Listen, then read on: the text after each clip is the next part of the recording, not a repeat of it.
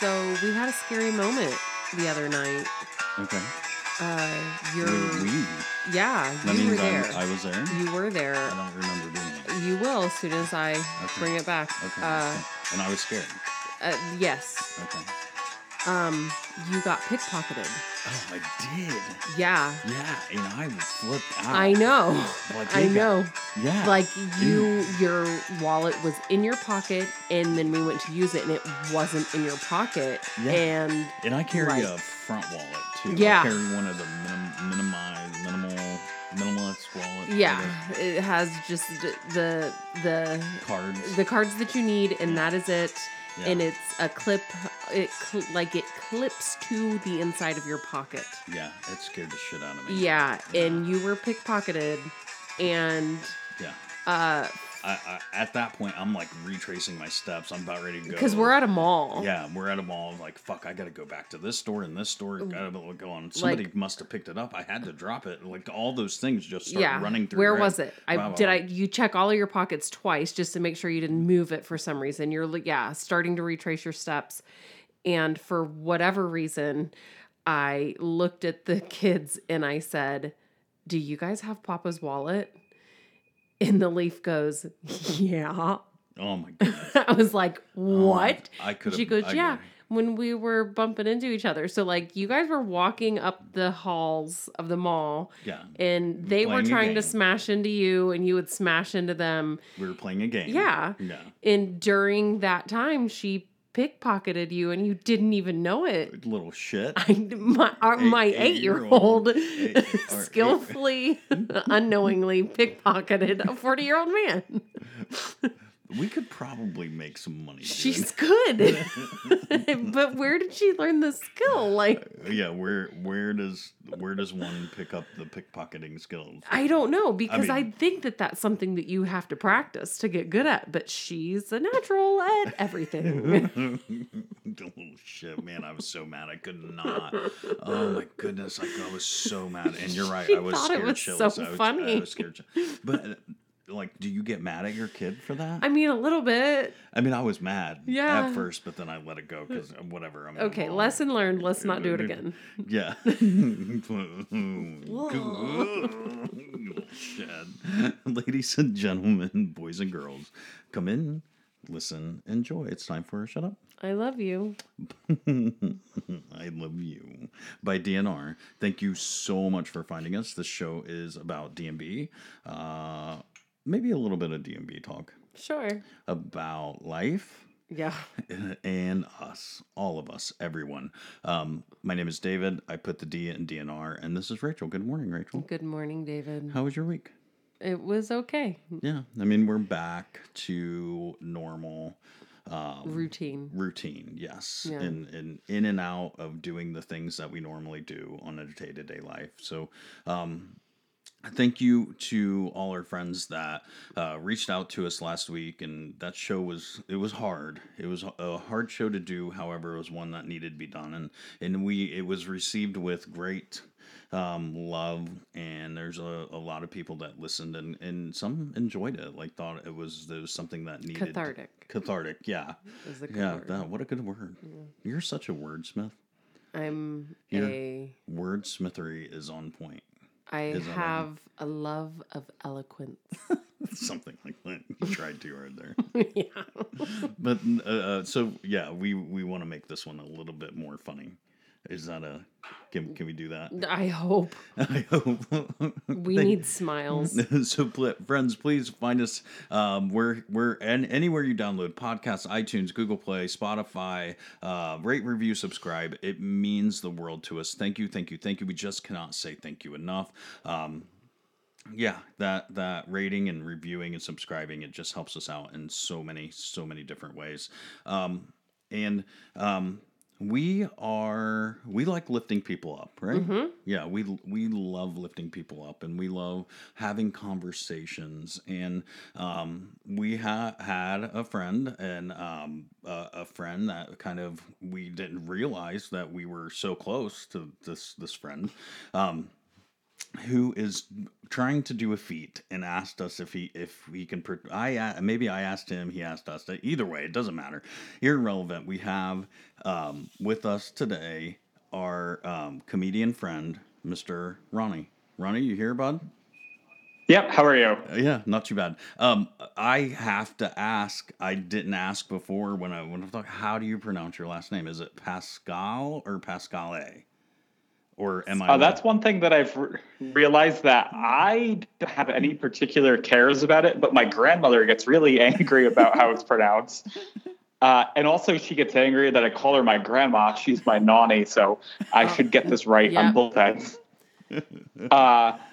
She will say that it's Pascal, okay. But I accept whatever you want to call me. Okay. I wanted to say Pascal too. So yeah, close. Works for me. Okay, so friends, find him at Ronnie Pascal on Twitter. Any other places people can go find you, Ronnie? Currently, I'm working on a website that hasn't gone live yet, so soon, but not yet. Okay, fair enough. Find him on Twitter. A lot of funny, great stuff, and he's doing a thing with 365 podcasts and 365 days. However, we will get into that in a minute. So, Ronnie, give everybody an introduction. Tell everybody what you're all about. Hi, I'm Ronnie Pascal. I do stand-up and improv in New York City. I'm happiest when I'm on the road, though, because I love New York, but I love to get out of this place. Yeah. I felt like a very cheesy 1970s game show introduction. Yeah, right. And that's cool. Stand-up comedy in New York is probably easy and hard at the same time. Yeah, it's been easier for me to get into. So I'm newer to stand-up than I am in improv. I've been doing improv for close to a decade. Okay. But stand-up just for about a few months actually now. I did it a long time ago and enjoyed it, but didn't follow up on it. So I think like my path there was easier than I think someone just starting out because I already knew how to write jokes and I already knew how to perform. So now it's just like the process of doing it. Okay. I have recently started getting into improv comedy, and I didn't realize. I tell people it was an itch that I did not know I had, and a scratch that I did not know I needed. I enjoy I enjoy it very much, and it's fun. Like but it's that being silly on stage and just letting go of that like embarrassment factor. There's a factor in there where you're just going up on stage being silly, and you have to give up everything that you know, all your insecurities, all of that. You just give it up. It's done, and just walk out with a clean mind, and you find the funny pretty easily, I feel like. Yeah, definitely. The first bunch of years doing it were terrifying for me because I'm very shy and introverted naturally. And so I was like, why am I even doing this? I still don't really know why, but I enjoyed it. So I just kept on pushing through that.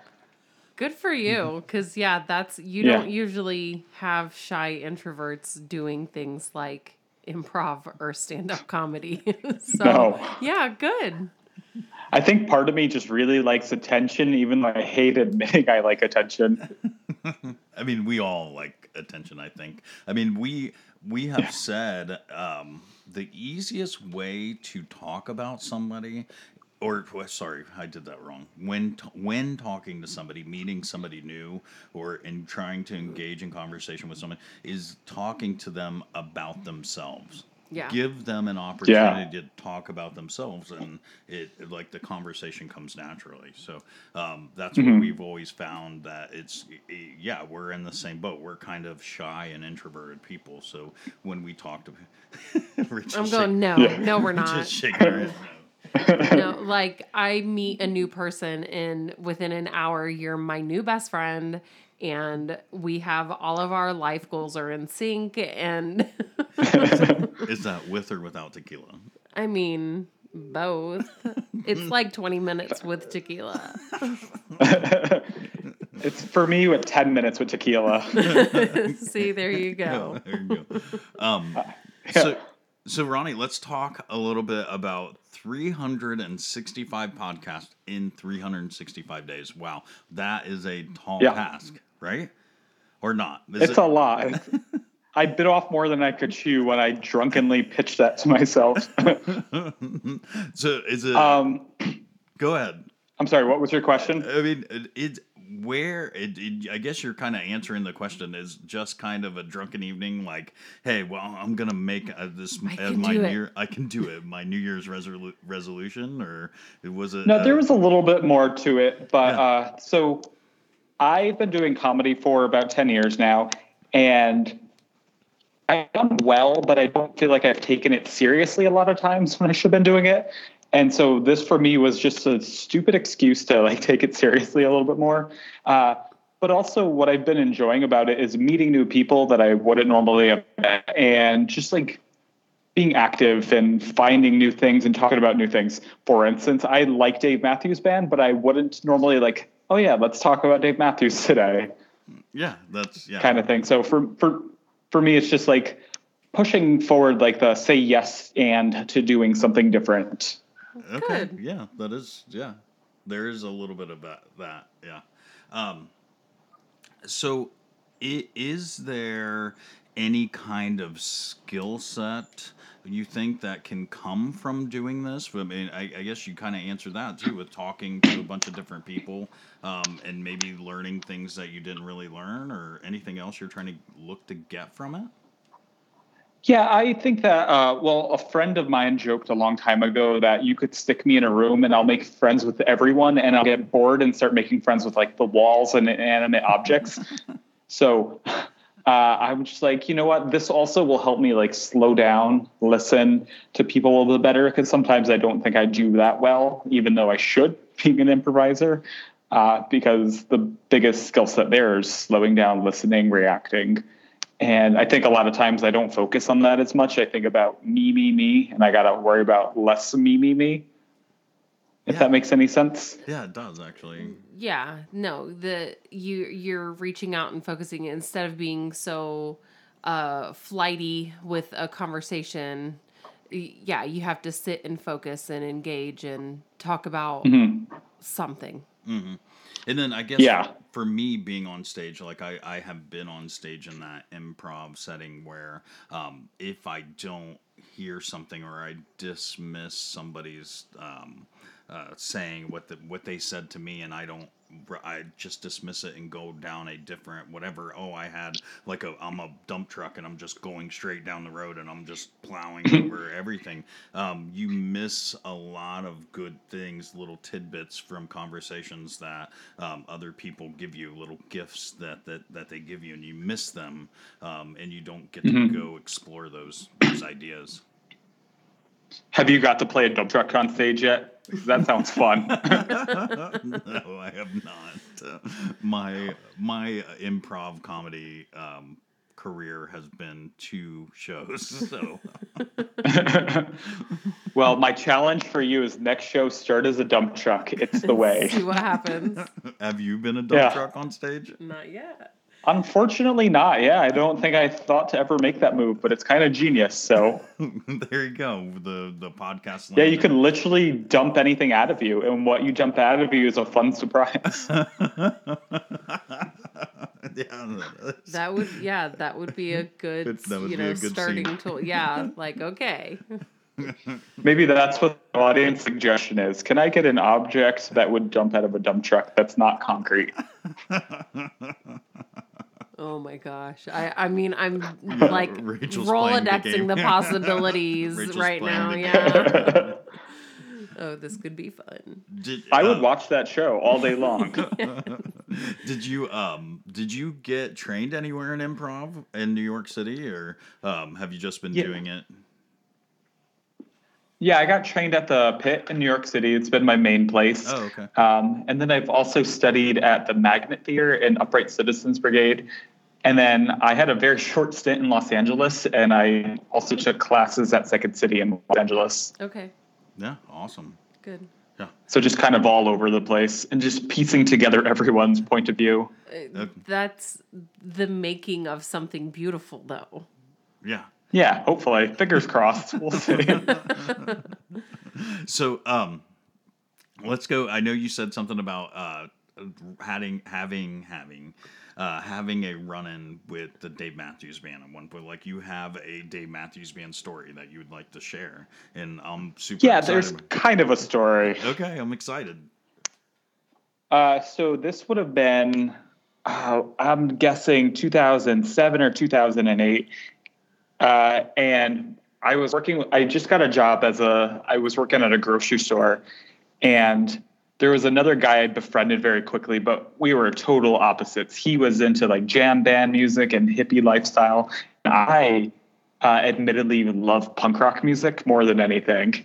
And so we had no reason to be friends other than I think we both like to drink a lot and we both like to smoke weed a lot. Okay. And working at a grocery store, you're like limited of who your friend pool is, by the way. Yeah. So you're like, oh, I'll be friends with this person because we kind of have similar interests. Yeah. And then so that year, the Bonnaroo lineup came out, and Okay. Dave Matthews was headlining one of the stages, the main stage, obviously. Yeah. And we both decided to take 2 weeks off from work. And I was living in Connecticut at this point, where I'm from. And we took 2 weeks off. The first week was just a road trip from Connecticut, driving to New Orleans. And then week 2 was going to be driving back and spending it in Bonnaroo. So we're like counting down. It's getting closer and closer to it. And the day before, he and I got into a big argument. Ooh. Because he goes, oh, and I was, little detail is I'm driving because he doesn't have his driver's license. So I'm the one driving all the way to New Orleans and all the way back to Tennessee and then back to Connecticut after that. Okay. And so on our first day, we're about to go on the road and he pulls me aside. He hands me a copy of Fear and Loathing in Las Vegas and says, "This is what our road trip is going to be like."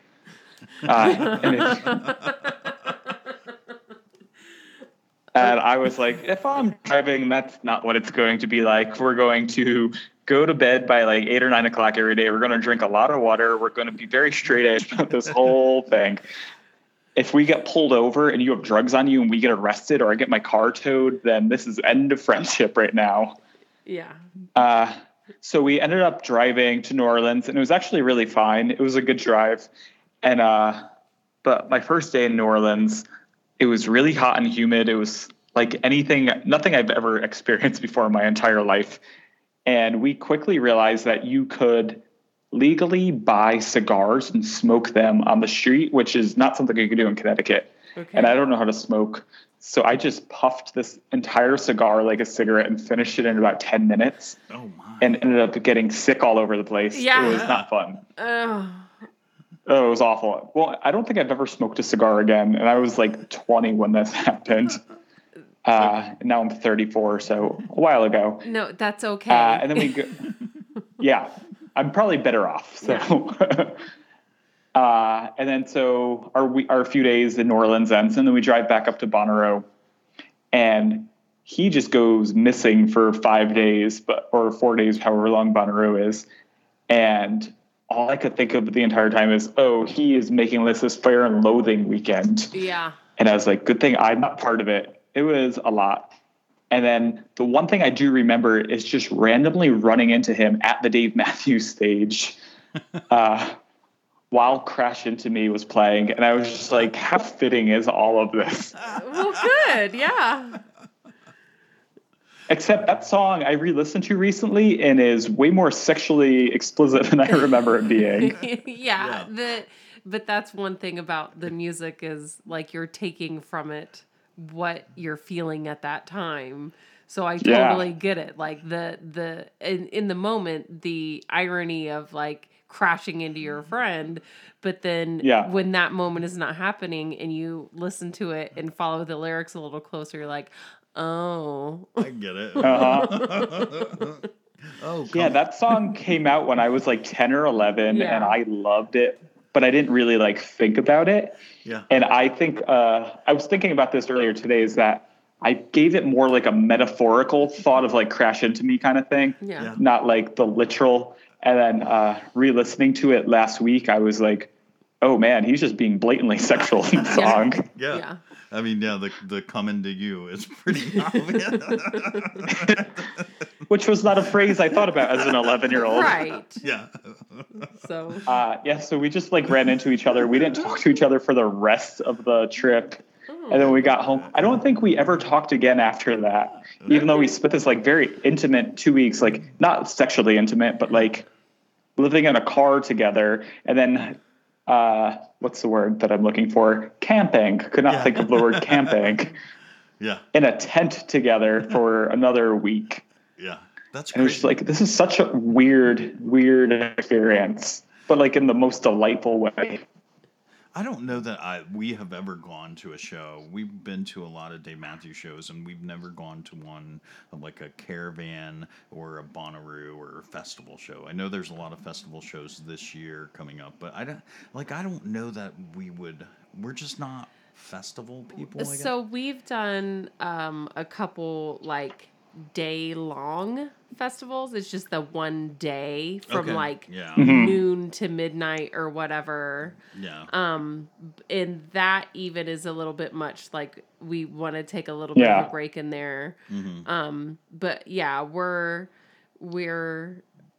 conservative partiers, I guess. Old fuddy-duddies. You know, we're old. Yeah, there's definitely moments where I'm like, get off my flowers. You know? This is my space. Don't encroach.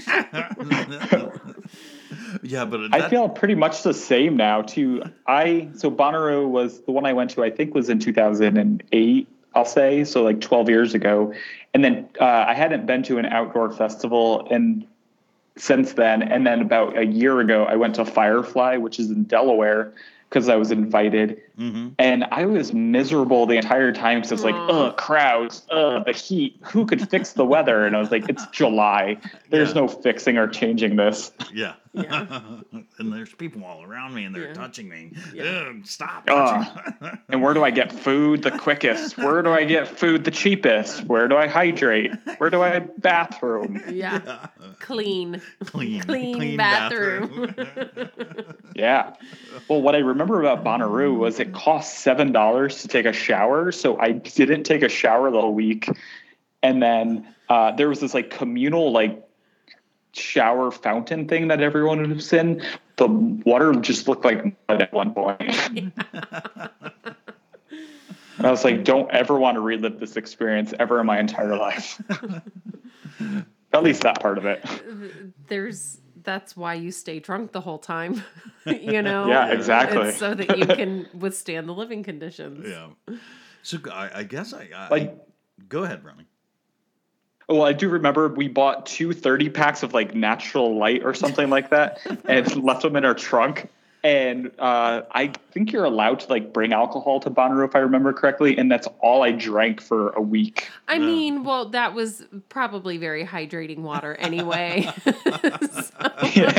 You're all right. Yeah, I survived. I've lived to talk about it a decade later. Yeah. But the one thing that kind of came out of this is like that's a great conversation topic. Reliving music from 10 years ago or 20 years ago. Is there ever, can you think of songs like that you have kind of listened to and then came back and listened to maybe later in life with a different perspective and understood the song differently? I mean, because Crash is a good one. Like that's a good. There is definitely a hearing it with the child's ears and coming back and hearing it with an adult's ears, and you're like, oh wow, you know. Yeah. Well, I have one example that kind of makes sense, I guess.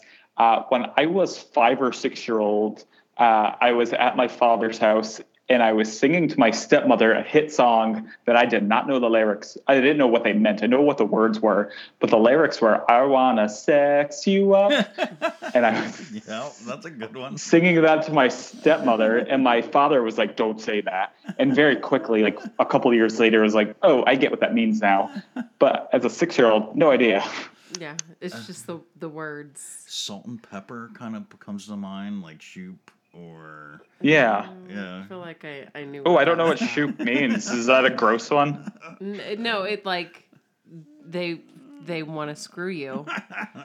It's Oh, nice. also sexually motivated. Yeah. Yeah, I mean, unfortunately or fortunately, my mom taught me young what things were. So I knew that it was Yeah. about sex. I'm really trying to think back, and I feel like I just pretty much knew what it was about. Like, I didn't understand why it was such a big deal. I didn't understand why everybody's singing about sex all the time. I mean, Yeah. that's ridiculous. But now I'm like, oh, it's because everybody thinks about sex all the time. It's all we think about. Yeah. I guess yeah. I guess if you're gonna I mean that's the one topic everybody can relate to. And if you want to sell a lot of music, sing what everybody else wants to hear. Yeah. Yeah, about sex and heartbreak. Emotion. And sometimes sexy heartbreak. Or drugs. There's a lot of Oh, Yeah. yeah. a lot of songs about drugs. Sex, drugs, and rock and roll. Yeah. That's It's what That's sells the the records. yeah. And that's okay. Yeah. So did you do any brushing up on any other Dave Matthews Band stuff? I listened to that entire album. And then I did a little deep dive on Dave that I just read his Wikipedia, and I knew nothing about him, honestly, as a person. And I did not know that he was an actor. So I was like, oh, that's impressive. Yeah. The whole sister story broke my heart. Yeah. Yeah. So that's cool. I was like, oh, this isn't funny to talk about. Let's talk about something serious and heartbreaking. Yeah, that's neat coming from it from that kind of angle. new perspective. A news perspective, yeah. That's neat. I mean, Yeah. for us, we've been doing this thing we started in 98, 99. And was when we started going to shows, and it's been part of our lives for that long. Like that's just what we did. That's our summer vacation. We go to 2 or 3 or 4 or 5, or this year I think I want to try to do 7 shows. But it's just part of our. Ooh, nice. Yeah. So do you go city to city? Is that how that is? Sometimes there's some cities where you do both nights or all 3 nights. Yeah, they'll do 2 But nights. there are some cities where you have to go, like, we just want to go to that city because we know that it's fun there. Or we have met Yeah. people. Or Yeah, we have something. friends there that it turns into a whole vacation. Yeah. So thing. just like you, Ronnie, with your 365 podcast, I guess you're making friends. Like we've been doing this concert thing. We go to places and we meet friends or whatever, and we have this collection of friends that we have now from all over the place. That we call up and I'm like, hey, I think we're gonna come to the this show in in- your area. in the- Let's get together. And they're always like, yeah, let's do this and go and hang out and all of that stuff. So it becomes like almost a family of friends that you have all across and in each one having a relatable, like you go there with the, we all love this thing, this one thing. Yeah, that makes sense because we made friends with the people in the camp next to us, and we stayed Facebook friends. And so, like 12 years later, I met these people once, and they still comment on things on my Facebook, and I was like, "This is crazy." Yeah, Yeah. yeah. I mean, you have a connection with somebody; they become your best friend for that time, Yeah. and yeah, they're a part of your life now. Yeah. So And I guess Yeah, go ahead. I was just going to say it's a good thing to have. Yeah. And I guess that's part of maybe building our relationship too, is that we have been together so long that we have a series of there's a big collective of moments in our life that at this point, it's pretty much hard to walk away from. It's hard to walk away from the history that, you and I may have because of all the history, no matter how. Yeah, no, I actually was having a conversation with my sister about something very like that today. That my sister is planning her honeymoon, and I was saying how important that is. That I understand you want to do this as monetarily efficient as possible, but out of all of the things, that is something it's okay to splurge on. That's an investment because our honeymoon was how many years ago, and we still talk about it. That Yeah. you make those memories, you build that foundation, and it's something that it helps with your everyday. Yeah, building relationships with Yeah, people. it's important. Definitely. Yeah. So yeah, you meet this person at a campground, and I guess if you're going to be next to them for a week, you hope that there are people you get along with. You try to find those things that you can get along with them, because basically it's like you said, it's a very intimate situation that you guys are a cloth apart all week long. Yeah. That you have to build some kind of a relationship with them, and then you develop these feelings and friendships, and they're a part of your life now. No. Yeah. And Yeah. 12 years later, they're still commenting on Facebook posts. You become Facebook friends Yeah. at that point. And 12 years later, I'm still talking about them on podcasts. See? It happens. So they definitely make an impression in your life, and it's a good, fun thing. Yeah.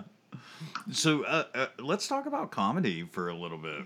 Sure. Ron. Like what made you, or not made you, like this is it's an odd art form for us, and like I feel like it's an art form, and I love comedy, and so much so that it keeps drawing me towards it. I keep touching, I'm going to do a comedy podcast, or I'm going to go do improv, and I just feel myself gravitating towards this thing. How did you start doing this? The way I started doing it was many years ago. My brother and I would watch the Dick Van Dyke Show with my mother. And then later, my brother would tell my father all the jokes that were on Dick Van Dyke. And my father would laugh. And I would get jealous of his attention. So very selfishly, I wanted attention. And I have 4 brothers, so there's 5 of us. And I was like, how do I outshine everyone? And all of my brothers are very athletic, so I was like, I'll be the artsy one, I guess. And then that just kind of was in the back of my brain for my entire life, but I don't think I was ever inclined towards doing it. And then about 10 years ago, I was driving and a radio commercial came on for a Second City touring company show that was coming to my hometown in New Haven. And it just sounded like fun. I went to it. And then after, I was just mind blown. I was like, how do I do that? And one of the performers was like, oh, go to New York and take classes. And being only an hour and a half away, I was like, you know what? I'll do that. So for 8 weeks, I drove to New York once a week to take an improv class. And then after doing it, I very quickly was like, oh, I just need to move there and do this because this is what I want to be doing. And so I figured out how to monetize it. So I only work in theater now. And it was just it's this dumb thing that you don't think you like it. And as soon as you start doing it, the more you do it, the more you want to do more. Yeah, I can agree with that 100%. I didn't know I liked it. I didn't know I needed it. I didn't until you do it. And then I did it and I was like, ooh, I like this feeling. Yeah, this is good. And yeah, it's a fun thing. yeah. And it wasn't even I played for 20 people that were all my friends and family. There wasn't anybody in the crowd, and I'm walking off stage going, ooh, that was nice. Yeah, those first few shows are your favorite and the most memorable. And after that, they just kind of are like, okay, we're still doing this. How do I I would almost say it's like a drug in that they say your first few times are your strongest highs, right? And then after that, you're chasing to get back to there. Yeah. Okay. And that's how I feel with improv, and that's how I feel about sketch. The first few shows I remember vividly, and I remember everything I've done. And then after that, I'm like, I still remember some shows, but I don't remember every single show. Mm-hmm. Okay. And it's so fun though. It's something that I don't think I'll ever stop doing. I I went through a phase about 2 years ago where I moved to California, but not to do the Hollywood thing, but just to like move to California because my friends had moved there. And I was like, okay, this will help me get away from New York, look like I'm still doing it, but also kind of sneakily give up on comedy for a little while. And after doing that for a year, I was like, what else would I be doing? I don't want to work at a grocery store again. I don't want to wait tables. I dropped out of college 3 times, so I don't have a degree or anything. Mm-hmm. And I do legitimately enjoy being on stage. I love making people laugh, especially at new jokes that I don't expect a laugh to come from. Yeah, that's good. And with improv, it's much more immediate. So you get to try it out right then. You're like, oh, my brain just thought of that, and I get to say that out loud right now. Amazing. Can't wait to try that. Yeah. Yeah. Is it hard to make a living at? It feels like it's something that would be hard to make a living at.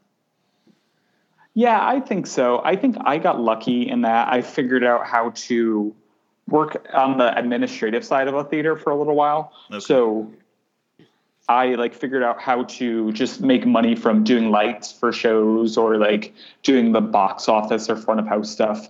I don't know a lot of people that have done it that way, and I'm still trying to figure out how to make money only from writing comedy or only performing comedy because I have not made very much money doing it. Like one time I did an improv show in Washington, D.C. So we drove from New York to Washington, did our show. It's about a 5-hour drive. Did our show and got paid in beer and slap bracelets. And I was like, can't pay that to my landlord. Yeah. Yeah. It's difficult. So I think you have to grind really hard, though. So if you find a stand-up place that's going to pay you, some people could make like $300, $400, $500 a night doing it. Okay. Yeah. That's. And if you do like 2 of those a week where you're doing $500, you're like, oh, $1,000. That's a livable wage. Yeah. Yeah. Yeah.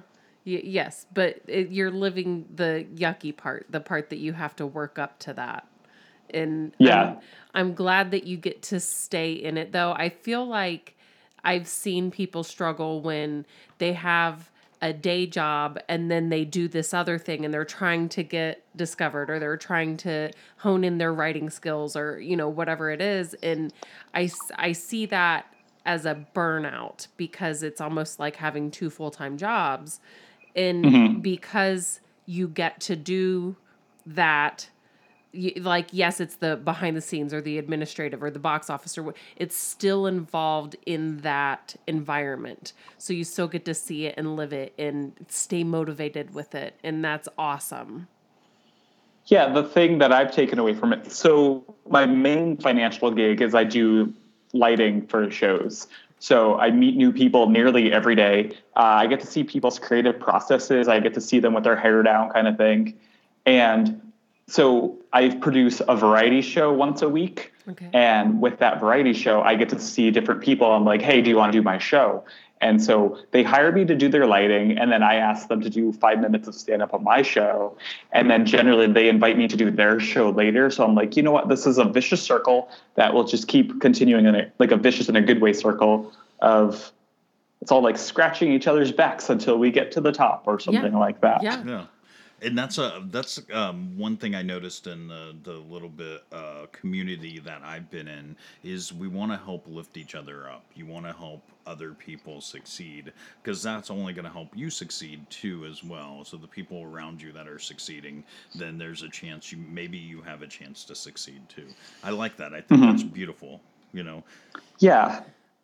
And then it's hard. And the other thing too that I like about it, like going back to the festival thing, is I toured around doing improv a whole bunch. So I like that I could go to a different city and I've already befriended someone there and I'll be like, hey, can I jump on your improv show? Or, hey, can I do 5 minutes of stand up at your theater in your hometown because I just happen to be there because I'm visiting family or friends or whatever happened. Mm-hmm.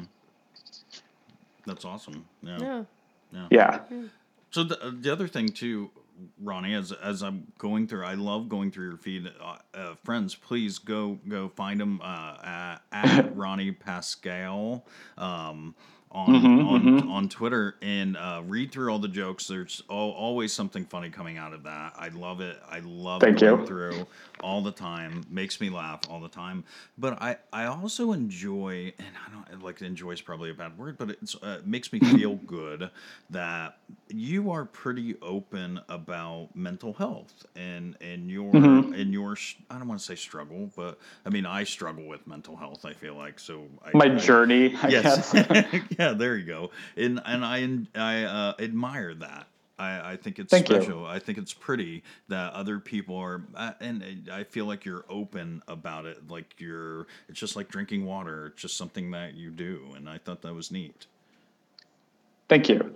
Yeah, I started showing signs of depression when I was like 10 or 11.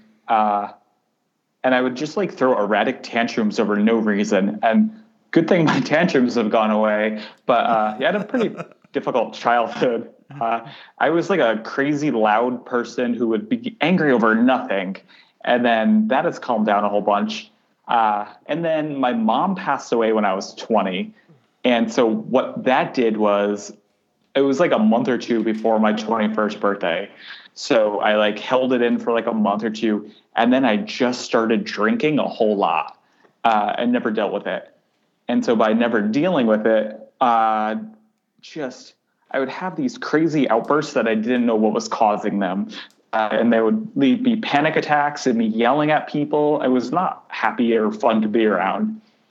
And then about 5, 6 years ago, I was dating someone, and then I just was in a bad place, having tantrums pretty much every day. And then I like decided for myself of like, oh, I need to go to a psychiatrist. I need to deal with this. This isn't cool. This isn't the way you should be as a person. And he very quickly pointed out like, oh, it's because you never dealt with your mother's death. So all of this, you just pretended it never happened. So like every now and then something small might trigger it. And so I was like, oh, yeah, he's probably right. So what that meant was I had to slow down on drinking and I'm to the point where I don't drink at all anymore. Or if I do, it's like one drink for like a special occasion. So it was just me trying to get my drinking in check, me trying to talk through. And then what I realized by going to this guy was talking about it made everything feel normal. And it felt better just to like talk about it. So then after talking about it with him for a little while is when I started to get a courage to write jokes about it. And the more that I write jokes about it, the better I feel on a day to day. So selfishly, me writing jokes about it is from my own like personal. I joke that I treat Twitter like a psychiatrist session. I No, was like, you know what, this. that's legit to me. Like sometimes you just have to get that stuff out. Yeah. That it's Yeah. it's poison inside of you. Get it out. So I understand that. And like you were drinking. You were not feeling your feelings. You were, burying it. And yeah, you have to heal. And I'm sorry that it took so long, but I'm really glad that you're here now. So it's Thank you. in a way, that you're using it as a positive. You're using that now, and that's good. Yeah. And yeah. And like to also, I felt stupid about it at first, only in that I was like, oh, I'm making all these jokes about me, me, me, me, me. And then a friend pointed out of, no, these jokes are relatable because most people, like I would venture to guess around 50+% people think this way or have these feelings. So I was like, I'm giving them something to relate about. And occasionally people direct message me and be like, oh, that thing you said is relatable to my life. And here's my story. And I was like, oh, this is cool that you want to talk about it. And you trust the stranger you met on the internet. And it's because I trusted these strangers that I meet on the internet. Mm-hmm. Yeah. Good. Yeah. Yeah. So that's why I love to write jokes about it. So awesome conversation, Ronnie. Thank you so much for hanging out with us. This has been great. Yeah, thanks for having me. It's been a joy. Yeah. So feel free to plug anything. I know it's at Ronnie, RonnyPascale on Twitter. Friends, please go find all his stuff. Look at him up. Direct message him. Tell him your story. Tell him you heard him on here at Shut Up, I Love You. And yeah, Ronnie, anything else you would like to plug? Live shows. I have a couple of shows in New York all the time. I always have shows in New York, so if you just check my Twitter, and then I will be in Los Angeles the second week of April doing some stand-up shows. So if anyone wants to check me out, come say hello in New York or LA. More than welcome to. Yeah, awesome. So you're welcome. We don't have much time left. We're gonna chat for a little bit. You're welcome to hang out with us if you want, or you're welcome to bounce too. Cool. Well, I'm probably getting kicked out. I'm backstage at the theater that I mostly do stand up at, and they closed like 10 minutes ago. Someone peeked their head into the dressing room, and they're like, "What are you still doing here?" Okay. Fair well, enough. Thank you very much, Ronnie. Hey, thank you so much for having me, Rachel and Dave. Have a good day. Yeah. See you, bud. Later. Bye. Thanks, Ronnie. Thanks so much. Like, that was fun. Like, Yeah. that was a neat conversation, isn't it? I don't know. He's my new best friend. And he's a pretty popular guy. He's got a lot of followers and like tens of thousands of people. So Yeah, no, he's funny. yeah, Legit. he's a funny guy. And please, friends, go find him. He's beautiful, and his stuff is so funny too. So funny. And yeah, I'd love the opportunity. And I think we're lucky to be one of the 365 that got chosen. Yeah, in a way, yes. Yeah. We won We won a small lottery. We won a small lottery. Or a big lottery. Hooray for us. High five, buddy. So, adult hoverboarding is a thing. Oh. So, friends, we had our children got hoverboards for Christmas. Yes. And we had friends come over last night and hang out with us. And my daughters are okay on their hoverboards now. They've had them for a couple days. It took the oldest a minute to get her feet under her, but she did, and I think she's doing pretty good with it now. Yeah. I get on it, and when I first got on it, it was like wobbly, but I'm fine on it now. Yeah. Every time I go to ride it, my kids are like, "No, that's mine." It's still new, so I can't go and ride the thing. Right. I almost need to get a hoverboard for myself because those guys are always taking them. I can't never get on, but that's okay. It's their toy, not mine. But all our friends were very specific to not want to get on, but they weren't gonna try it. Yeah, no. I think that we're all at the age in life, at the stage where the fear of getting hurt. Oh, it's the fear of getting hurt. Outweighs. Everybody's watched America's Funniest Videos. Yeah. You see Grandpa on a pogo stick going, "No, why would you do that?" And yeah, don't, no. Yeah, and then broken wrist later. Ouch! Is whole side is bruised, kind of a thing. And I think that that's a big part of it. It's just the fear of hurt. Yeah. And I've seen enough adults fall, and I should know better. Unfortunately, you and I are still doing those things. Yeah. But so, Rachel, what brings you into the doctor's office today? Oh, a broken wrist. How did you get a broken wrist? Yeah. Why are you, a 40-year-old woman, trying to teach your children how to do penny drops? No. Yeah. So this is a hard thing that came out of our party, I guess, and I'm still struggling with it because I got very angry. Yeah. Very, very angry. Yeah. And my visceral reaction to this thing is probably bigger than what the thing is. I realized that at the end, and I said a thing, and I was trying to be a little bit lighthearted and snap you out of it because I didn't realize how severe it was for you. And what I said just made it 10 times worse. Yeah, crash and push me over the cliff. Right. And I was in my head, I was trying to lighten it and pull you back. That's not what happened.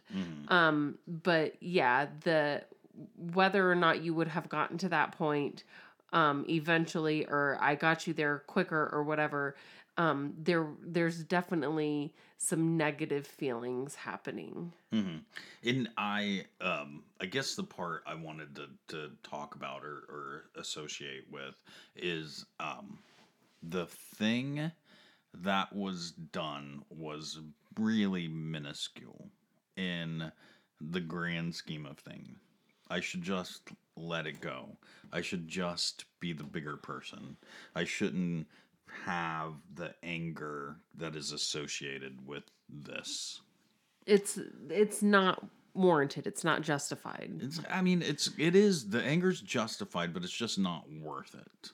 It's not worth going that far to being that angry over this thing that's really, I had the right to be angry about it, but then I should have just dropped it. Fine, whatever, that's you as a person. But I feel like the history with this person is something that is made it go worse. Like, I feel like I've had this feeling toward this person before.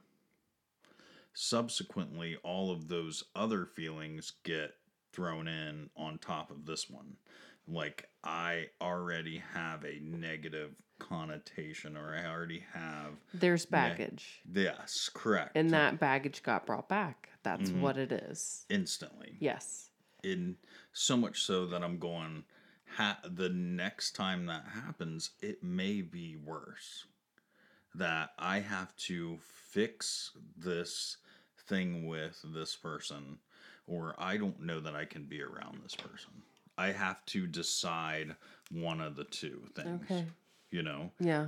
Because there's the next thing could set me off, and nothing. The next one could be a deal breaker. Yeah, and the next one may be where I'm the one that's the jerk because of all this stuff. So, and it may become unforgivable. It may come to the point where I say things that I don't mean, and I'm angry because of all the baggage.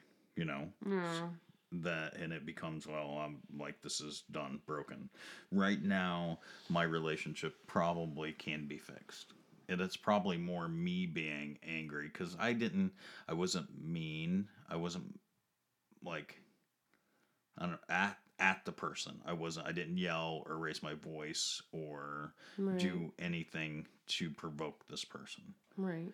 We had a nice it was a friendly conversation. You can tell the words were not heated, but elevated.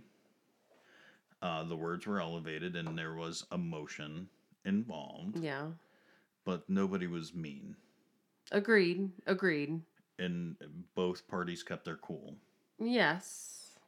I think that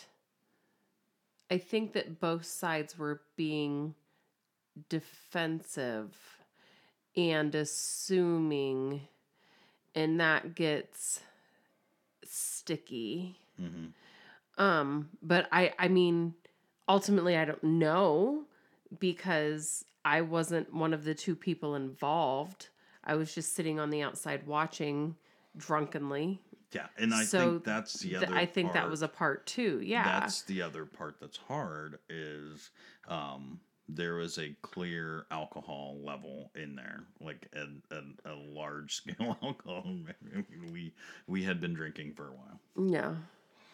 So what do I do to move forward? So first I think you need to give it time because right now you're still angry. Yeah. So you need to that. Maybe you can talk with a safe person again, me or your therapist, just to get this out and try to think of it from a different angle. I think because you're still feeling the anger that you have, it's clouding decisions that you would make if you weren't angry. And I'm not saying that those feelings aren't, those are your feelings. it's how you feel. That's fine. But let's give it some time before trying to fix anything. I think that that's going to help you see differently. Mm-hmm. You'll approach the conversation differently. I will be able to see clear now that like the rain is gone. That's the theory. I was just trying to say it in different words.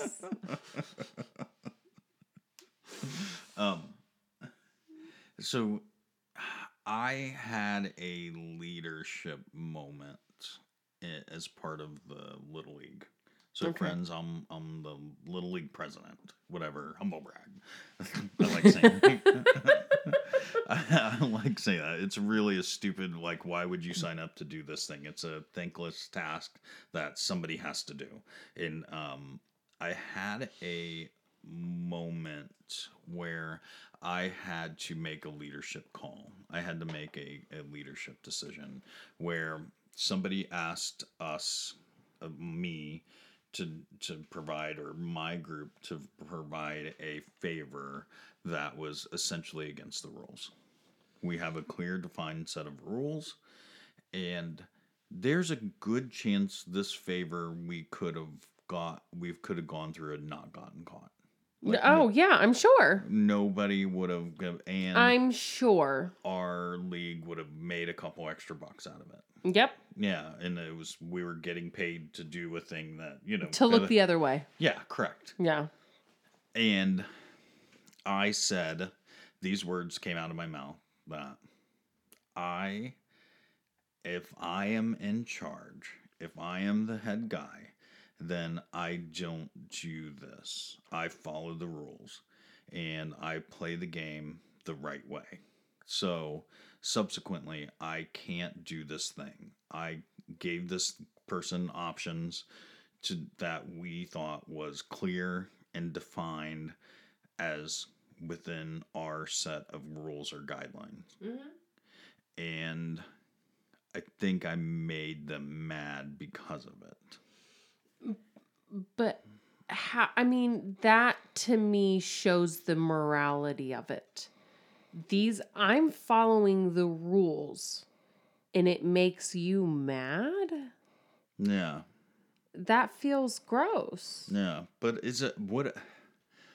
so part of being a leader is knowing when to follow the rules and when not to follow. Set good examples. Yeah. Yeah, it's I understand that potentially there could have been a quote unquote donation made. Mm-hmm. And that would have helped financially. Mm-hmm. And right, chances are we would not have gotten caught. But what kind of an example is that setting? And you're starting, that's one of those things. You're starting down a slippery slope. But it's this is why this is important. It is not a situation where someone is being discriminated against. So it's a crap rule. Yes. It's a legit rule. Yeah, this is a legit rule. It has to do with Little League charter, Little League rules. If you want to be part of a specific organization, there are certain rules, and none of these things are discriminatory or racist. So it's okay to follow those rules. Now, if the rules are bad, are negative, are politically incorrect, then I'm going to not be part of that organization. I'm going to break the rules so that I can do it the right way. But that's not the case this time. Mm-hmm. Yeah. And when I went back to this person and said, look, I can't do it because of these two things. Here's my guidelines. And then the third thing was, I can't do it because I don't do this. I don't do what you're asking me to do. I want you to play by the rules. Yeah. This person was very specific to say, well, this is how it's always been done. I don't care how it's always been done. If I am in charge, this is how I'm doing it now. I mean, 100%. That's why you wanted to become in charge, was because of that kind of a thing that was happening.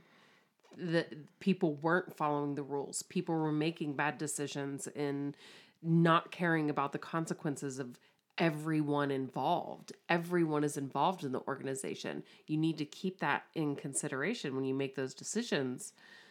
It's not a private thing. It's a public thing. So you need to do what's in the best interest for the public. That's how that works. If you want to do a private organization thing, pay the money and go to a place where you can do that. The public is not where you're going to do that. Yeah, I looked up a listicle for leadership skills. And, okay. Yeah, well, I'm not going to do it this time. We're short on time. However, I just so everybody knows, I do all the things. I'm the perfect leader. It was more was leading leaders, with set examples, and follow the rules, and and that shows other people that, wait a minute, I want to stand beside this guy because I know he's going to treat me the right way, or whatever that means, and that was okay. It made me feel good that, okay, then the decision I'm making is right because of the parameters that I have. Yeah. If my parameters change and my rules are different, then maybe I make different the equation that comes out on the other end. Maybe that's different, and I make different choices. Of course, because of that. I think that's how it should be. Yeah. Mm-hmm. So, one last thing here before I got a really good song. Okay. I got a really good song. Good. I'm super excited about this song. So, yeah. And here's my note. I'll read my note. Is being relevant in everything is relevant in everything. Here's my note. And I can't read it verbatim because I don't know what I was writing when I write. Okay. When I was writing this, and it's about being relevant in a world where everything is relevant and it is not relevant at the same time. And what I mean by that is, we had a friend, a very close friend, send a message out to the world. Is everybody excited that tomorrow we do not have to hear about voting every day for the Dave Matthews Band, because voting is now over? Friends, congratulations. We made over 1 million votes. I'm super excited about that. I'm grateful that our fans rallied around, and we all rallied behind the band, and it was neat. It was neat to see all our friends gathered together and say, we're going to do this thing. In my being relevant and not relevant at the same time is that act of doing 1 million votes and the social media aspect of it and everybody rallying together. That is relevant. That is a relevant thing. It may have been for a irrelevant vote. It may have been the Rock Hall fan voting is 1 vote out of 1,000. It doesn't mean anything in the grand scheme of things. It's 0.1%. No, it's a 1,000. Whatever. It's 0.01%. Whatever. I have the math 100% wrong.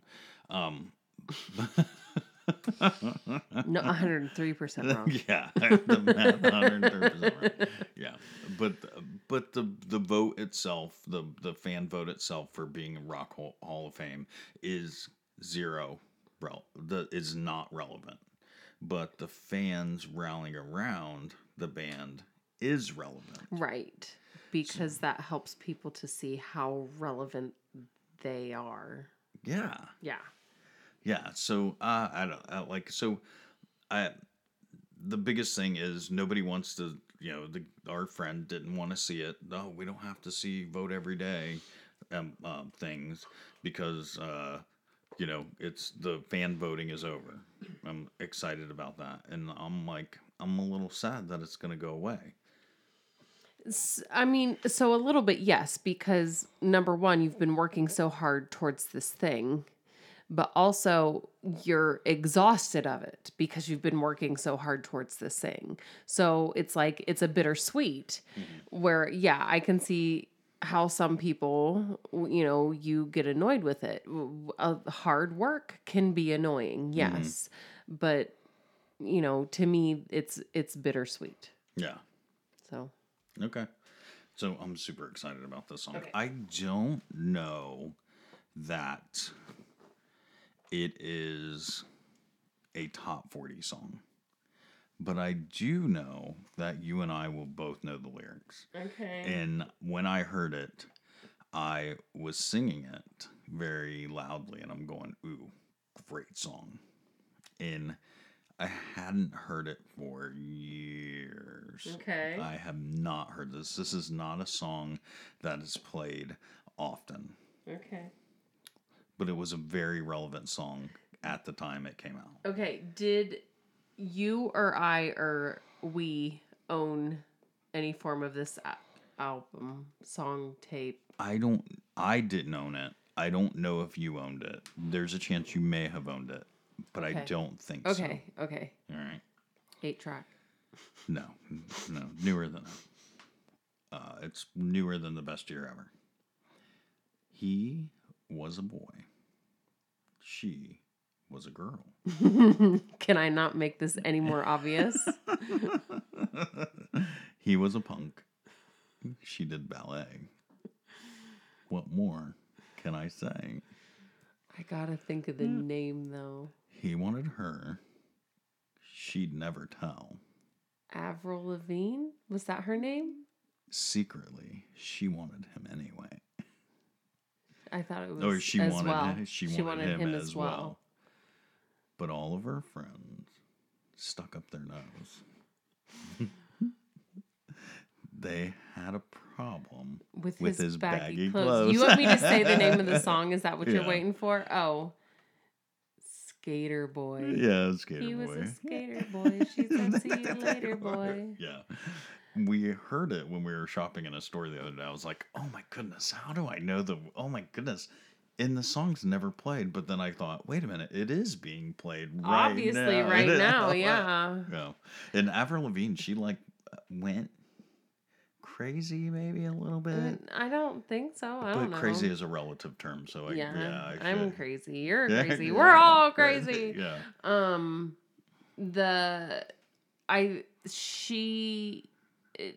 She got married. Yes, Yeah, and I think that she stepped out. I mean, I don't know. I don't we don't know. know Yeah, anything. we don't follow. Yeah, and it's not, quite frankly, it's none of our whatever. business. Yeah. Yeah. It doesn't affect our lives. No, I know. That definitely I felt that song when it came out because so there was a movie from my childhood, Clueless. Okay. Yeah. And there's a distinct scene in Clueless where Alicia Silverstone talks about the Skater Boys. Mm-hmm. And that was the kind of guy I went after at that stage in my life, at that time in my life. And, but they still wanted the ballet dancer. It's shit. I was living that. So that song invoked a lot of feelings in me. And yeah, I can remember singing that song and just. Did you own the album? No. Yeah. Okay. I was right then. No, I think we were together when that song came out, though. Oh, really? Didn't it? No, I don't think so. Thank you, friends. Thank you so much for finding us. This has been super fun. After the last one, we wanted to have a fun one, and I think we did. I think we landed.